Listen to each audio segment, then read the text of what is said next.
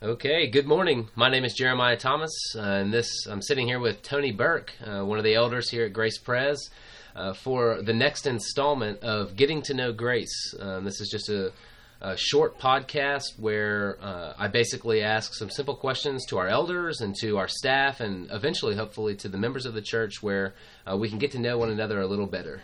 Tony, how you doing? I'm doing well. How are you? Doing very well. Perhaps a quick side note, I have my small newborn child in the room with us, the very astute and serious listener may hear coos, they may even hear cries.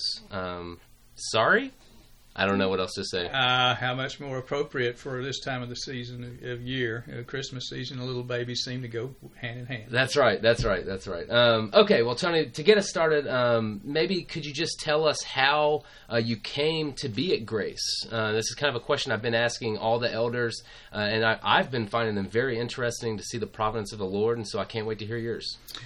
Well, we were members, and Jan and I, my wife, and I were members down at First Presbyterian downtown for about 17 or 18 years, and had on several occasions there had been discussions about starting a church in the Northeast, and Grace was the fulfillment of that forward thinking or that vision, and so it was a natural step for us to move into the startup team there at First Pres.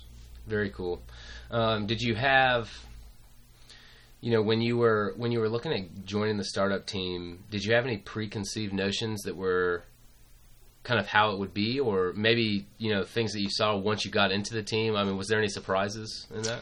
Well, every step along the way is a surprise. Yeah. What do I mean by that? Jan and I had not been through a church startup before. Okay. And we've been part of multiple churches throughout our marriage, and but Grace was the first birthing that we'd been a part of, and it's been neat to be a part of that. And Grace, as being a newborn church, is every step it takes, you see a little wobble every now and then, and you see God step in and give her direction. Yeah, I agree.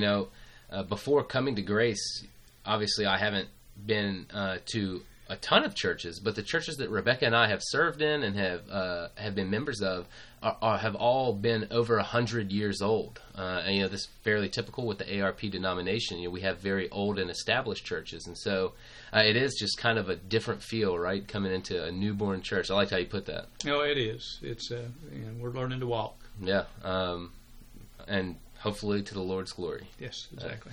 Well, that's very cool.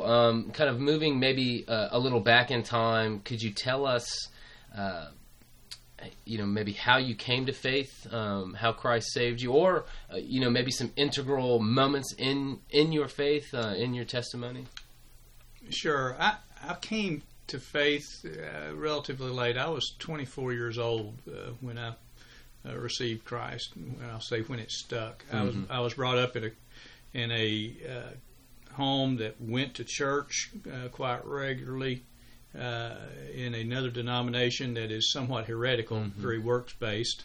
And I actually walked the aisle at age 12, but it was a legalistic faith, and I didn't understand grace till I was age 24. So though I was baptized at age 12, I kind of look at that as an infant baptism. Right. It was a Trinitarian formula baptism, but my understanding of God's grace and the fact that I was His child, nothing could tear me away from Him, didn't come until about age 24 in March of that year. I was about ready to graduate from college at that time, and when I received Christ, I asked the Lord to do two things for me. I said, Lord, I don't know a lot about Scripture, so please place me in a Bible-believing church and that has good sound teaching and really relies on the Word. And then second, I said, I need friends because the walk that I've been having, it was more of a nightclub kind of walk, if you know what I mean.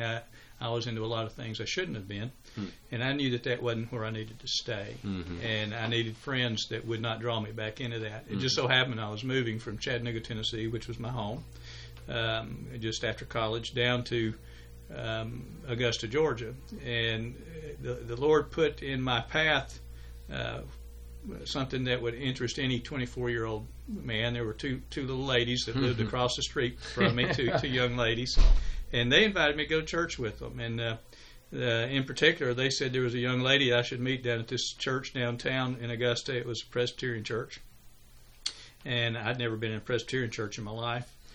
And I said, okay, I'll go. But I was so embarrassed that I was going for that purpose, I never introduced myself to that. Well, not for months anyway. Yeah. But I got to First Pres in Augusta, and I was met at the door of the singles group, which was a pretty good-sized singles group, 80 to 100 people. Oh, wow.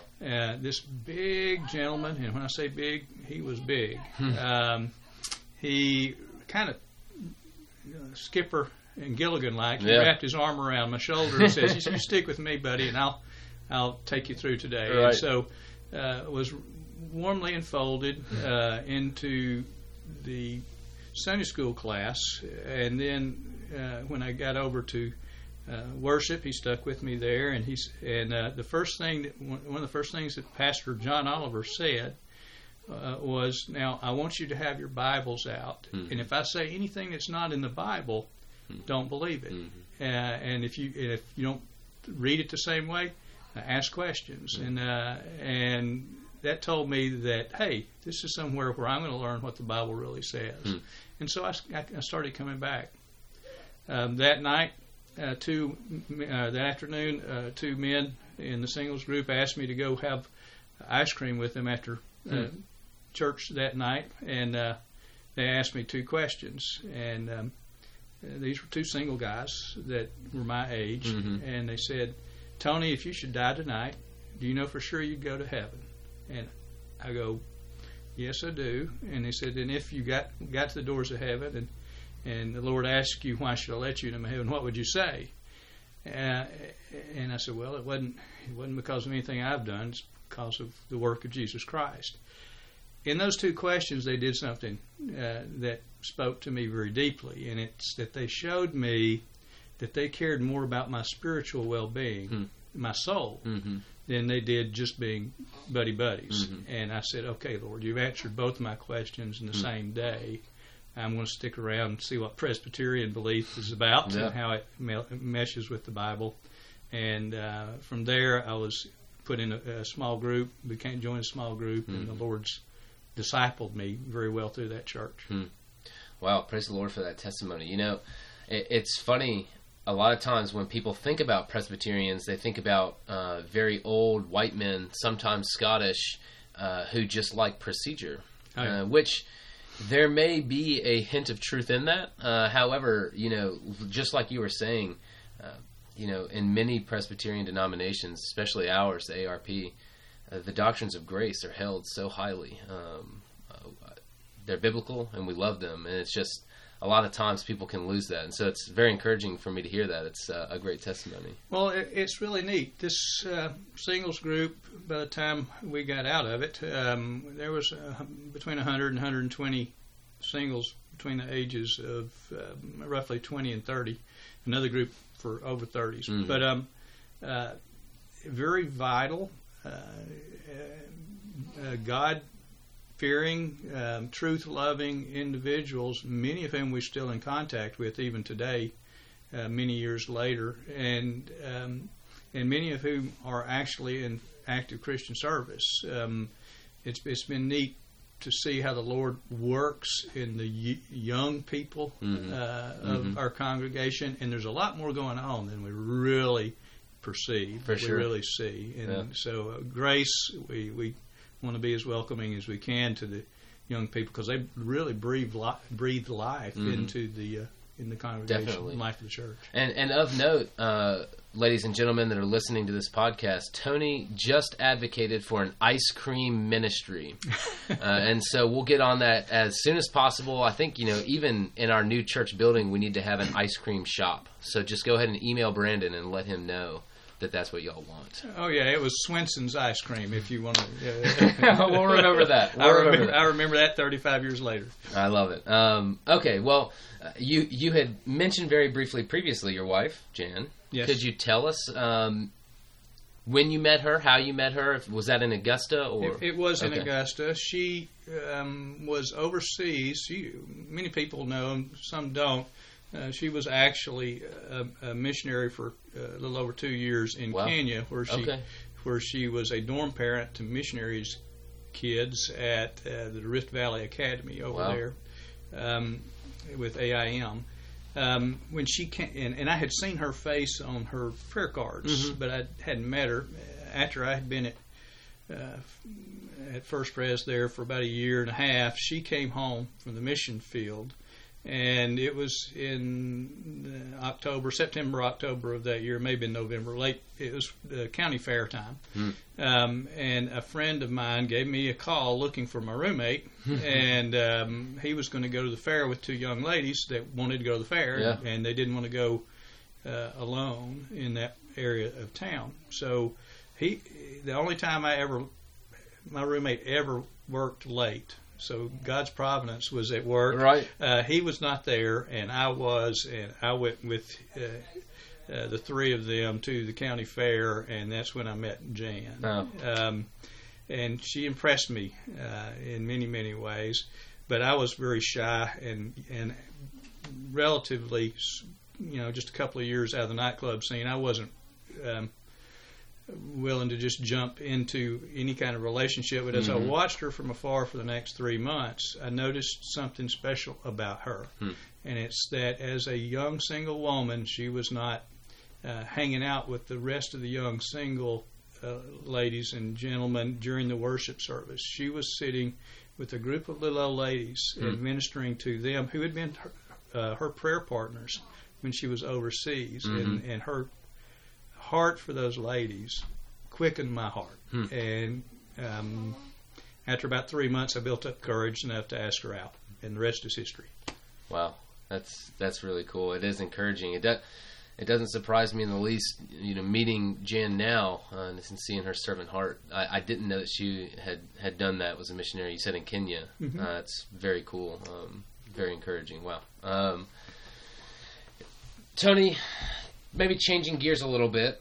As an elder, you are, though all elders have their hands in all of the things, your responsibility over international missions, you're on that committee of our church. You have your hand in a lot of the missionaries' lives. You know what's going on with them. You get updates from them.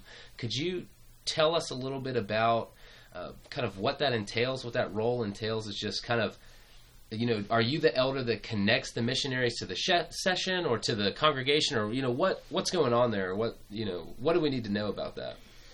Well, about 2 or 3 years ago, we were putting together the budget, and our first budget, if I remember correctly. And one of the things that we saw, an area that we wanted to step into as a session, was international missions. Obviously, we want ministry here on the home front too, and they're not separate. It's all part of the overall mission that Christ has given His church. Right.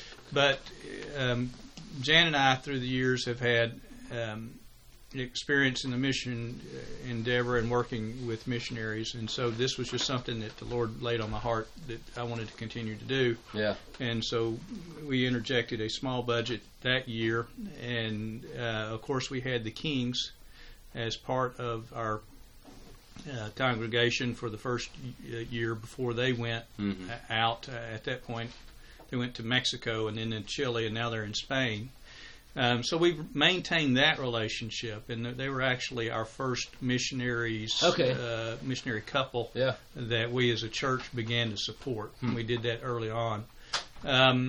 After that, the Roblo family became near and dear to the church through Philippe, who of course played in the band, the worship team with us, and with the contacts that we've had through the years and our ties with First Pres, we've been able to partner with them some to learn about opportunities and things of that nature. As a session member, at first I was the chair of the missions committee, and we brought together a group of 7 of us. Also, Brandon serves as an what's the word? Ex officio member of the standing member advisor to the committee. So we started looking at what roles the Lord would have Grace to fulfill relative to the Great Commission. And one of the things that became obvious is He had placed men and women in our congregation that had a heart for ministry. And so rather than picking a particular field and say we're going to go to Muslims and wherever, we said, who is the Lord laying on our heart as a congregation? And let's see how we can aid members of our congregation or those that are close to our congregation to fulfill God's vision for them. So the Kings were one. The Robelo family are some people that Jan and I and many members of Grace have had experience with. They were members down at First Pres, and she was the church nurse.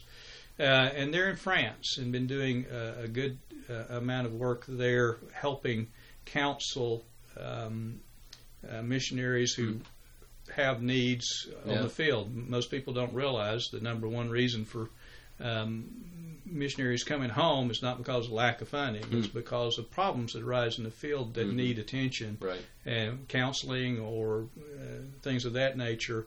And so the Robelos are there ministering to them.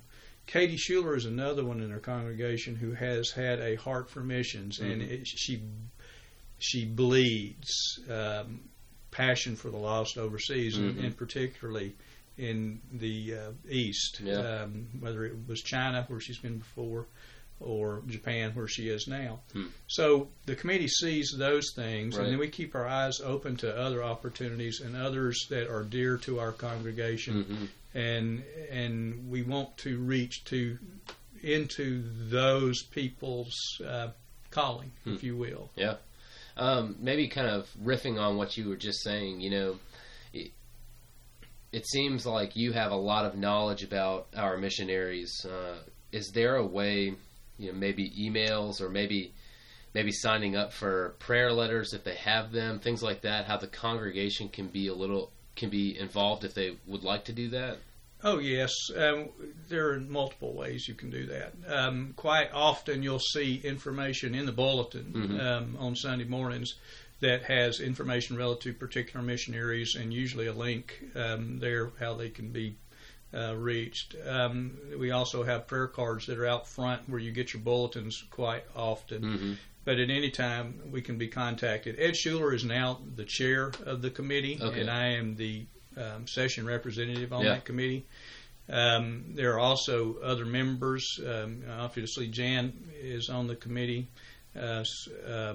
Harmon, Amanda Harmon is on the committee. Andy Anderson is on the committee. A new member of the committee is Zan Tyler. So you can contact any of us, and we'll get you in contact with those missionaries. And when we have them home, we try to give opportunities by hosting them in our home so that they can spend time with individuals of the congregation, and we invite others to do the same. In today's modern age of technology, telephone is available. We can text them, we can email them, we can FaceTime them. Yeah, that is nice. And we do all those things, and it is incredible how that has transform care and the ability to know connection. An example was in the latest incident in France, where within 10 minutes of the occurrence, I had received a FaceTime message or iMessage from Miss Robelo, and to be in prayer. And within 5 minutes of that, all the session had been contacted, and we as a church were praying for our missionaries and for the people of France. That's powerful. It was pretty cool. We're coming near the end, Tony. Thank you for talking to me for just a short amount of time. I feel like there's so much to talk about, especially when we're delving into international missions. But maybe we'll end kind of as I've ended with the other elders. Do you have a thought or